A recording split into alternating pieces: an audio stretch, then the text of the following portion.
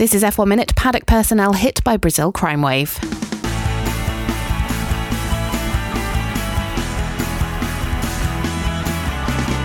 Felipe Massa has talked of his disappointment and sadness that his home country has failed to deliver a safe environment for the F1 paddock to race in after several high-profile incidents for teams leaving the circuit. Lewis Hamilton revealed that part of the Mercedes crew were held up at gunpoint with shots fired in an armed robbery, with Williams and FIA officials also in the convoy of cars.